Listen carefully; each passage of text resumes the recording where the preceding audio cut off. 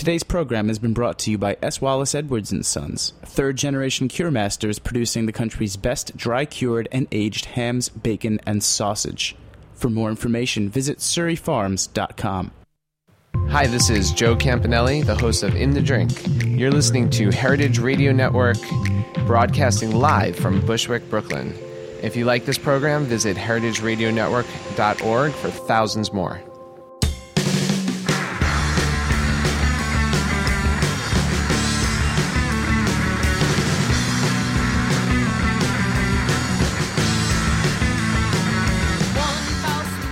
Hey, and welcome to After the Jump. I'm your host, Grace Bonney, and today we're coming to you live from Roberta's in Bushwick, Brooklyn. You can listen live After the Jump every Wednesday at 1 p.m. on heritageradionetwork.org or download the podcast on iTunes anytime. For the past month on After the Jump, I've been focusing on larger issues in the creative community. We've talked about the hidden costs of retail, the realities of being an independent designer, and what it means to run a design studio in a changing online world. And as much as I love zooming out a bit to look at the big picture, sometimes it's really nice to take a moment and zoom in and focus on one issue or one project so special and so interesting that it deserves its own magnifying glass for a closer look. And today we're doing just that, taking a closer look at the incredible redesign and branding update of a New York City institution, Russ & Daughters. And I'm thrilled to be joined by the two women behind the project, designer Kelly Anderson and Russ & Daughters Director of Media and PR, Jen Snow. Thanks so much for being here, you guys. Thanks for having us. Thank you.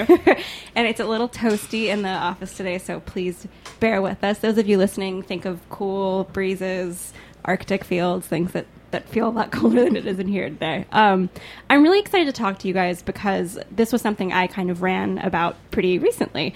And I'm somewhat embarrassed to admit that I had never been to Russ & Daughters until recently, and my wife Julia took me, and I was totally design geeking out about all of the packaging, from like the tiny tins of caviar to the incredible bags and logos. And then we were looking at Instagram, and I had no idea that Kelly was involved. And I was familiar with Kelly from sort of the design blog community. And I love when two communities kind of explode into each other. And I wanted to ask a million different questions. So I'm so excited to have you both in here today. For those of you who aren't familiar, Kelly, I'd love for you to sort of introduce what Russ & Daughters is for people who haven't been there and maybe haven't heard of it yet. Or you want to take this sorry. on, Jen? So Russ & Daughters is an appetizing store. It's a 100-year-old business on the Lower East Side of Manhattan. And an appetizing store, as opposed to a delicatessen, is appetizing is a food tradition that is actually one of the few food traditions that is unique to New York. It grew in New York from originally when Jewish immigrants at the turn of the century, a lot of them kept kosher, so delicatessens sold meat and appetizing stores sold dairy and fish. Russ & Daughters was never kosher, but it just made sense due to the demographics of the area to sell, that one product and to specialize in that product. So the business started as a herring barrel first on Orchard Street, selling schmaltz herring, which is a salt-cured herring, which is still a product that we sell, and then became a push cart and then a shop. That's fantastic. I'm so curious to hear how each of you came to this particular project, but Jen, I'd love to know more about your background. You have a fascinating history, not only with like 826 NYC, which is Dave Eggers' amazing creative writing project, but you're also a born and bred New Yorker. Did you grow up eating at Russ & Daughters? I was born in Brooklyn, and I lived in Brooklyn until I was 3, and then my parents moved to the suburbs in New Jersey, to a sort of perfect Levittown in New Jersey. But every single other person in my family stayed in Brooklyn or moved to the Upper East Side, so I spent a whole lot of time here growing up, even though, we'd go home to perfect suburbia. And I did eat Russ & Daughters. It was definitely one of the stops that my parents would make on the way, back to New Jersey, or my grandparents would bring in from New Jersey because you couldn't get good bagels in New Jersey. And I think you can't get good bagels anywhere other than New York. Yeah, I know that makes everybody really angry, but I think it's really true. Montreal would have a fit if they heard you say that. A different type of bagel, in its own right. Yes, stretched out. So I grew up shopping there, but it wasn't someplace that I worked, and it certainly wasn't a world that I thought of working in at all. The food world was nothing that I thought of working in at all. I worked at museums, and I was a journalist, and I ended up working for Dave Eggers and his nonprofit 826 NYC, which is an amazing institution in Brooklyn that helps kids with their reading and writing skills. And I was doing, I had been a journalist, and people who worked for 826 NYC would say to me, well, okay, you work for newspapers and magazines. How do we get into newspapers and magazines? And I realized, well, I've sat and listened to publicists pitch me stuff for 6 years. I bet I could do a publicist's job if it was for something that I really, really cared about. So I left the newspaper world, and I went to work for them, and I did fundraising and production of concerts and things. And PR. And then one day I just happened to be talking to a friend of mine who's a food writer who had grown up in New York City, and she worked at Russ & Daughters one summer. I think it was between high school and college. And I just said something off the cuff like, oh, I'm going to Russ & Daughters to pick up some bagels, and then I'm going here. And she said, oh my God, you need to work at Russ & Daughters. And I said, you're totally right. I need to work at Russ & Daughters. It just sort of like hit me I need to work at Russ & Daughters. Even though I was not interested in, I'm interested in the food as a cultural thing, and interested in the food as it being delicious, but it just wasn't a career path that I thought of. And so she said, well, it's so strange that you don't know the owners. They're two young people, vaguely our age. They both grew up and did totally different things. One was a chemical engineer who worked on the West Coast, and one worked for nonprofits and the UN and worked for the San Francisco Museum of Modern Art. And they both realized that their family business was really important and came back to run their family business. And she knew that I was also very, very interested in cultural and family businesses on the Lower East Side and in New York City and New York City history and culture. So she said, you know what, you should just meet them. So I met them, and we got along really well. And we started talking, and I saw that they were hiring somebody to work at the fruit and candy counter. And I said, look, I have no retail experience, no customer service experience, no food service experience. I speak a little bit of Yiddish, though. And my family also started as a pushcart on the Lower East Side. So I'd like to apply for this job. And they basically looked at me like I was insane and said, great, let's be friends. And I said, no, I also want to apply for this job. It's part-time. I'll keep my other job, and I'll work here on the weekends. So I did. I worked at Russ & Daughters on the weekends for about 6 months while I stayed at my other job. And then eventually they said, okay, quit your job and come work for us for real. Come work in the office. There's a lot of things that you can do that we can do. So, because your business card, which I'm looking at right now, you actually, on your business card, says Yenta as your job description. How did you sort of shape yourself from being sort of the fruit and candy counter person to being the director of PR and marketing? That's a huge, huge jump. How did that sort of transition happen?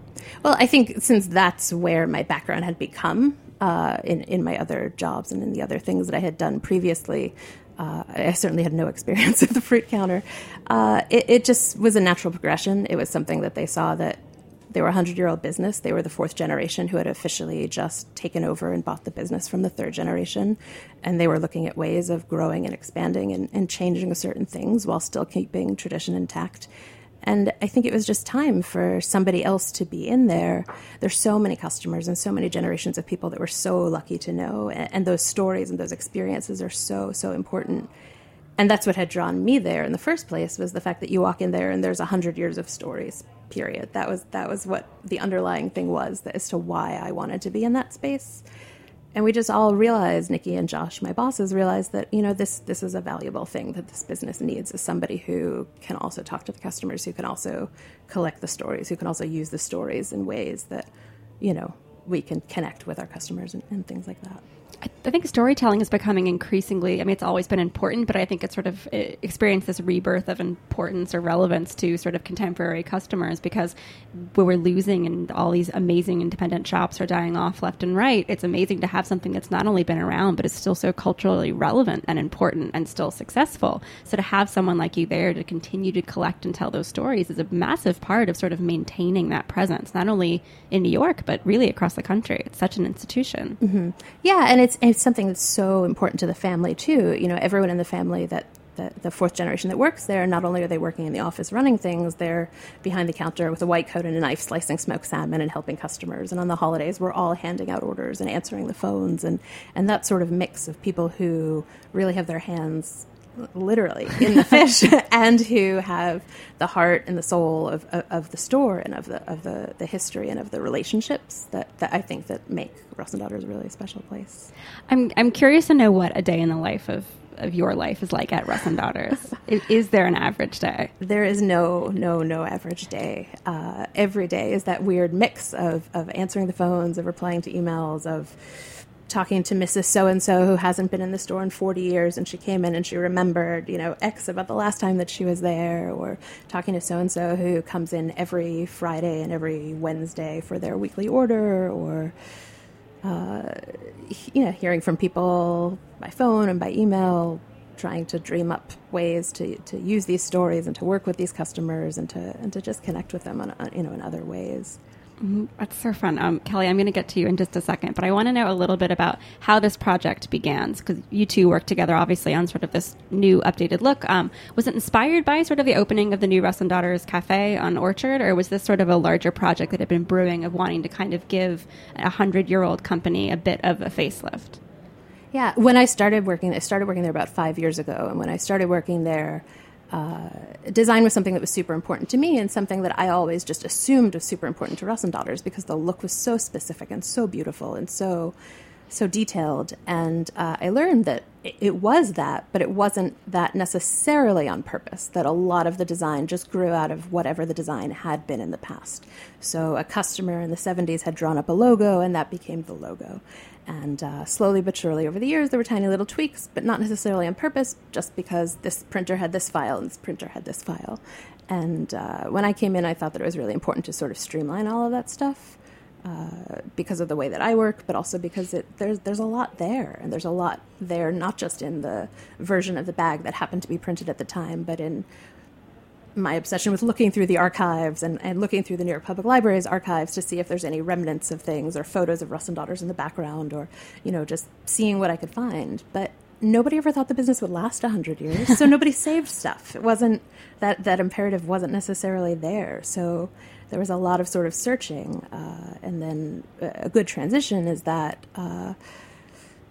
around the time that I started working there, the writer Kelvin Trillin, who has been a long time customer of Russ and Daughters and has a great relationship with the Russ family and with Herman Vargas, the longtime manager there, and who has written about Russ and Daughters in countless times in The New Yorker and in his own books, he gave Russ and Daughters the gift of a shopping bag that he had kept in his kitchen since the 1950s.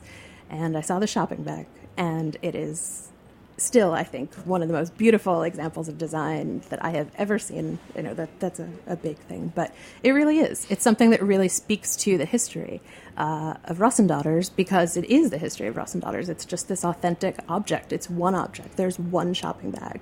Nobody has any photos of people with the shopping bag. Nobody else has the shopping bag. He had a close relationship with Russ and Daughters, and he kept it because it was meaningful to him. And then he gave it to the fourth generation, Nikki and Josh Russ, as a gift. And it sat in a box in my office until, it really was sort of haunting me. I took a photo of it at one point and blew it up, and it's one of the photos that's hanging, lining our office, framed. And I just sort of always talked to my bosses about, we need to reissue this bag. We have this gorgeous piece of history and this gorgeous piece of design, and we need to use it instead of, maybe not instead of, but in addition to the one that was developed in 1990 and the one that was developed in 1960. So that was one of the touch points that Kelly and I connected on in the first place, in that we had a starting point, as well as amazing million ideas that came from her, too. So let's talk about how you two got together. How did you two meet each other, and how did you decide to work together for this project? I was looking for people to hire to, when the restaurant came around, it was time to hire somebody to do all the graphic work. The graphic design work, which, I thought that I was hiring somebody to do a menu and a bag and some very small things. And I had known Kelly's name just through, I think, a bunch of friends and through the reputation of her work. And we started talking, and I really liked her, in addition to liking her work. And I felt like, okay, this is a woman who gets it. And what started out as something small grew into something much, much larger, because neither one of us had ever made a restaurant before. The Russ family had never made a restaurant before. And so there's a whole lot more that goes into it than just a menu design and little things like that. And luckily, Kelly is brilliant. And I really, really lucked out in finding somebody who would also scour through archives and look at books of storefronts from the 30s and infinite resources that also, all went into how we designed the new place, too. Kelly, how daunting was it to take on a project with a company that's 100 years old with so much like a rich history? It was incredibly daunting. I mean, I think my first reaction when I got the random email that said Russ and Daughters needs graphic design help was, first, yes, that's awesome. And two, like, why me? I felt automatically like I wasn't worthy in a way because I haven't been a customer for 100 years anywhere, and certainly not there. I'm not even originally from New York, although my grandparents grew up in Brooklyn, and so I am actually from Louisiana. I'm from New Orleans, and then lived in a suburb called Mandeville. And ever since I was could talk, basically, they were telling me stories about New York and telling me about how great egg creams were. And so I don't know. I really had this romanticized idea of the city that I've always lived with through stories and through pictures of objects. And so yeah, I definitely was plagued by that feeling of I'm not worthy, and then realized at some point that maybe I had been daydreaming my whole life, kind of in preparation for something like this. Well, I think, it's interesting that you're talking about this sort of romantic, nostalgic version of New York in your head. And I feel like, as someone who went to Russ and Daughters for the first time just a while ago, it is this living version of that nostalgic idea of New York in your head, because everything is so the same as it was then. But that you guys have done this beautiful, brilliant spin on something that's so classic without making it feel like this obnoxiously modern version of something that doesn't need a huge change. I'm curious to see, what were sort of the missions going forward? Did you have specific items that you wanted, you needed designed or needed to make it over, or how did it expand into this much larger project? Because you even tweaked this sort of core logo for the whole business. Well, I think one thing that drove us, honestly, which is probably not the best driver, was fear that we did not want to turn Russ and Daughters into the Epcot Center version of Russ and Daughters, that we really wanted to analyze what it was about the place that brought all of these people together, what about the place, really embodied its values. And so, I think we really did try to dive down to the concepts and ideas behind everything, and then reassess each little piece of historical materials, each bag we found, each version of logo we were looking at, and really think about what do all of these little teeny tiny decisions mean? What does it mean in a modern context? What did it mean when they were making it 50 years ago? And what should we keep? What makes sense for us to keep, and what makes sense for us to update a little bit? You're definitely not trying to do a super modern update, trying to make Russ and Daughters relevant in modern times, because they already are relevant, but more just going in and sort of smoothing over the creases and trying to better emphasize what we thought were the original intents of the people who were making the design, who maybe just didn't have the right tools to make a perfect curve, and so that's why the curve's a little bit wonky, so we fix things like that. I love that you guys got into those details. I want to talk a bit more about the creative process. We're going to take a very quick break, and I'll be right back with Kelly Anderson and Jen Snow to talk about Russ and Daughters.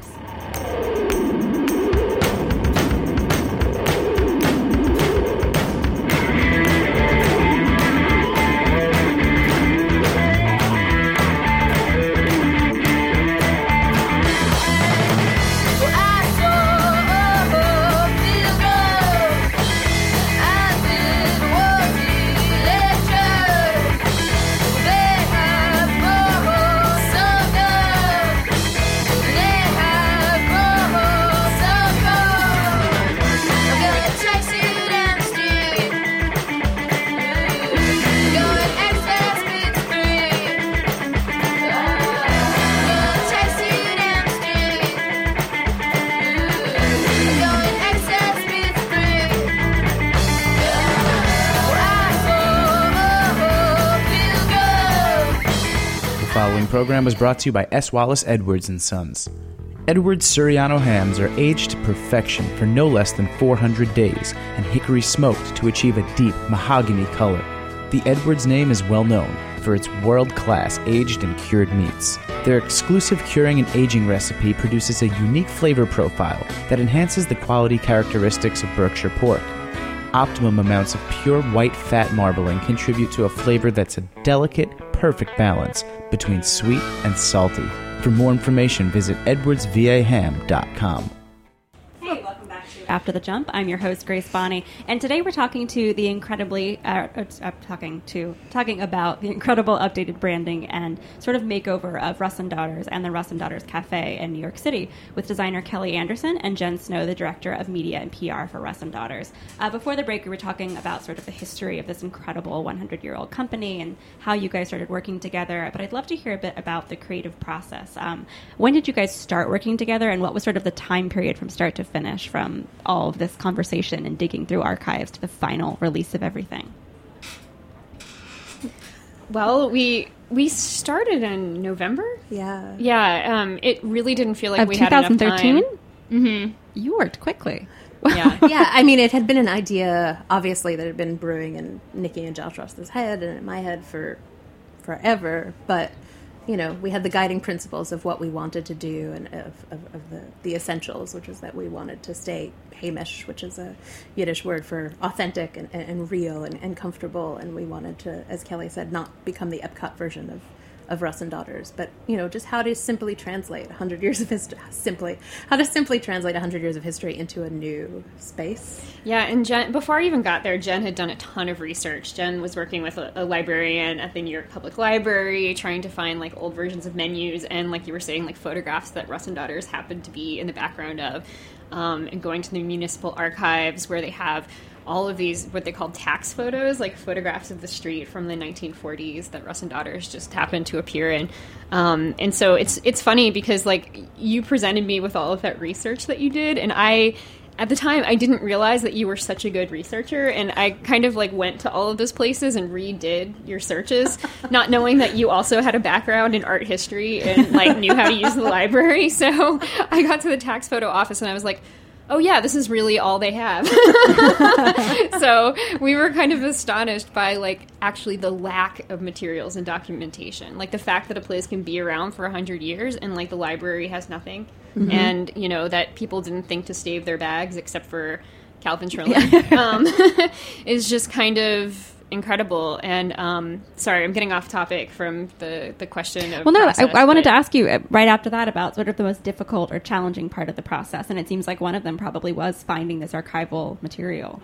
Yeah, and it's something that I've been trying for 5 years. I mean, since I started working there. As soon as I started working there, I thought, like, this is an amazing project to find all this history that they don't have in the filing cabinets upstairs.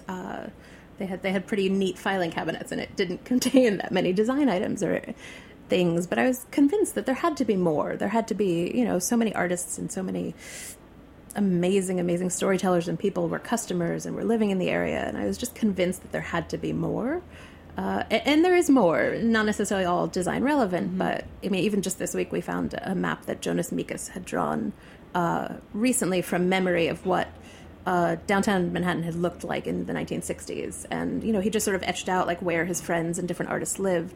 And then in one part it says, you know, Russ, and that's the Russ & Daughters building. And so just to find little bits of Russ & Daughters was always important. And so any information that I was able to give Kelly and to use, you know, was super important. Yeah, I hung out with Jen a lot. Yeah. Like, I just, like, stood in the store and we talk about the food and we talk about the people, and, you know, that I'd try things. I got to try, like, everything there. But, you know, it was this, like, it was, like, trying to absorb everything, like a very maximalist approach to, like, absorbing all of the information. Like, you know, who are the customers? Like, what is it like to hang out and stand here and watch people order sandwiches for 3 hours? Like, what are all of these objects on your shelves? Like, I think we did a rundown of, like, absolutely everything that you knew. We tried to do, like, a mind meld brain transfer as quickly as possible to get that background. And I think, like, having that background and having that information and just having experienced it in this deep way and making a study of it made us feel like we were in a position to take this history that isn't either of ours and modernize it and bring it to a new audience. I love how much you guys keep mentioning the customers and what it means to them, what their experience is like. What's their reaction been so far to not only the new restaurant, but sort of the updated look? It's been pretty amazing in that the reaction has been positive, but it's also amazing when people don't necessarily notice, which is what we sort of wanted.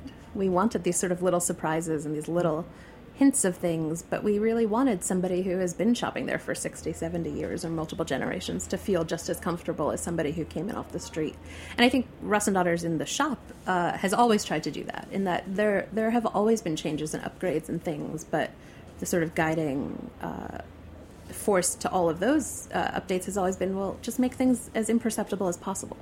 Not to hide them, but just to make, this history and tradition and continuity, be something that is so valuable.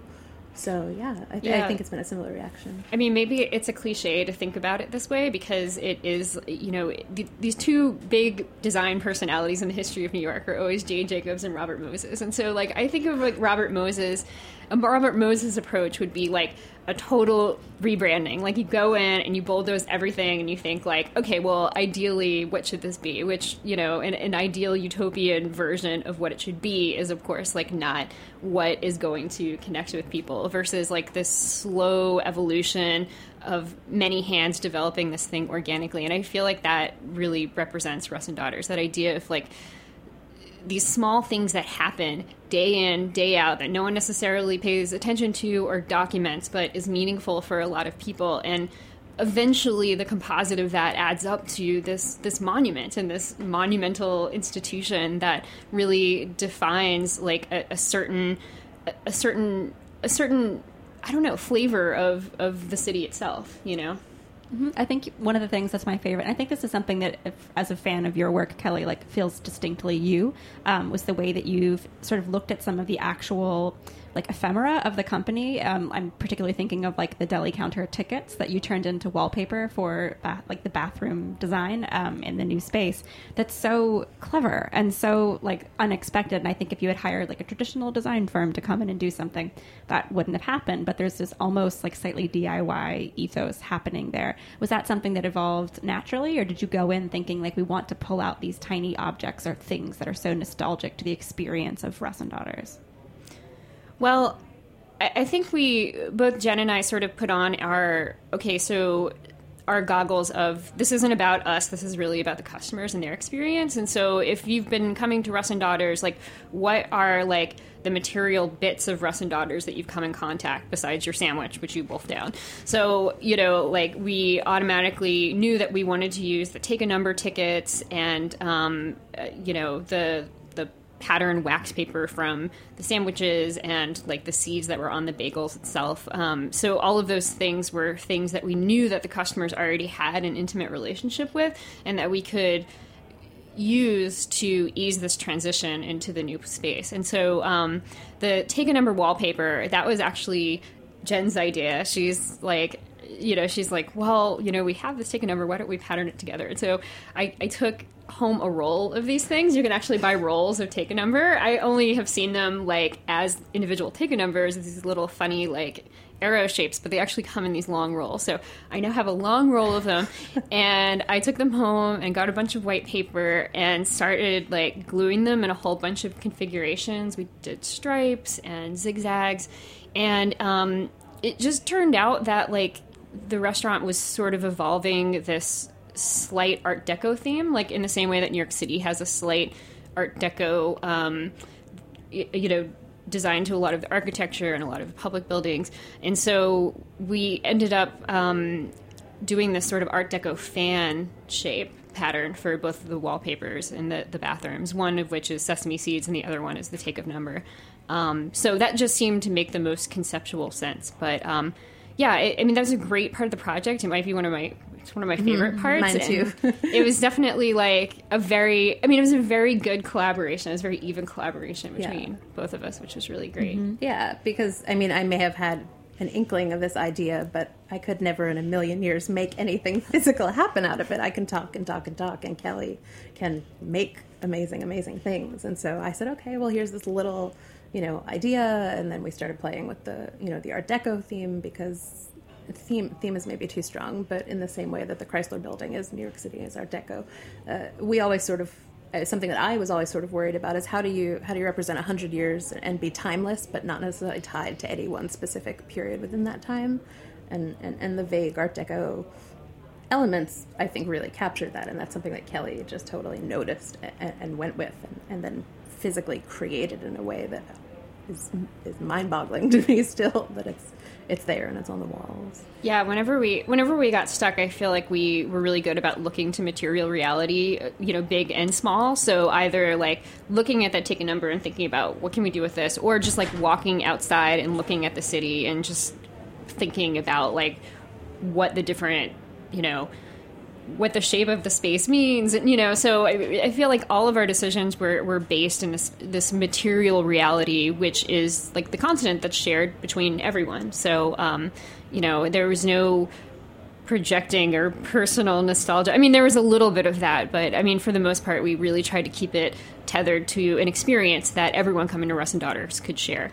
Mm-hmm. And even in picking the silverware, I had gone with my colleagues, Jeremiah and Suzanne, who are the general manager and the AGM of the place, and we had gone to look for silverware at the different restaurant supply stores, and we picked out a few patterns, and then eventually we saw one that was, it had two names. One was Manhattan, and one was Metropolitan, and it was the same pattern, just one was silver and one was plated. And it was beautiful, and I think my first thought was, oh, well, maybe it does look a little too Art Deco, but then I thought, well, no, it's called Metropolitan and Manhattan. How could we not?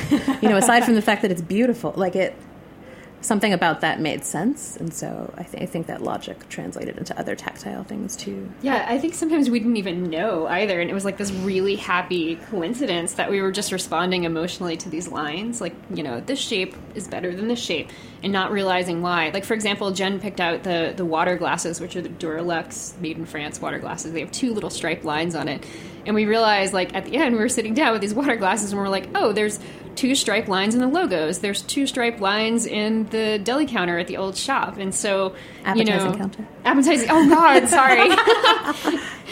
I know that it's an appetizing store. I just, deli counter rolls off the tongue.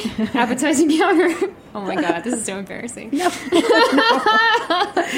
I think what you guys have done is you've really brought to light that old design maxim of, like, the best design is invisible. And I think what you've done is created this project that has harnessed all of this nostalgia and really good feelings and the history of something that's impossible to create from scratch, that it just is because it's existed for so long. And you've beautifully married that history with something so interesting and so of the moment. There is that sort of like tactile DIY quality to so many of the things that you both created together. And I think it's such a great example of what design can be when there's such great communication between a client and a designer. And I'm just so glad to live in a city where we get to see that on a regular basis. And we're totally out of time. I want to ask you a couple more questions before we go. But I'm so glad to get a little bit more. I'm going to ask you a million more questions that we'll add to the email or the post version of this interview. But before we're going to go, I want to ask you a couple quick questions. The first of which is, what's your go-to order at Russ and Daughters? Starting with you, Jen. Okay. My big secret is that I am anaphylactically allergic to fish. Not so much a secret now that I said it on the radio. But it's something that I grew up eating. I wasn't always allergic. I grew up eating it. It's the comfort food of my childhood. It's in my blood. So if I'm serving other people, I would serve some Gaspé Nova smoked salmon and just the all-natural cream cheese and some mini bagels. But as for me, I love the baked farmer cheese, the pot cheese, the raw walnuts and almonds, and the dried fruit. What about you, Kelly? And my secret is that I have celiac disease and can't eat any bread, so bagels are out for me. But I really like the goat cheese cream cheese and the Gaspé Nova salmon on whatever gluten-free substrate is around, crackle bread usually. And at the restaurant, the halva ice cream, the halva sesame ice cream is so good. And hot smoke, cold smoke is also, it's an appetizer. It's really, really, really good too. I just keep thinking to myself, gluten-free substrate. That sounds so good. Other than Russ and Daughters, for each of you, what's one of your favorite other iconic New York institutions or brands that really pulls on that sort of heartstring nostalgia that Russ and Daughters does for everyone else? Or do you have one? Let's start with you, Kelly.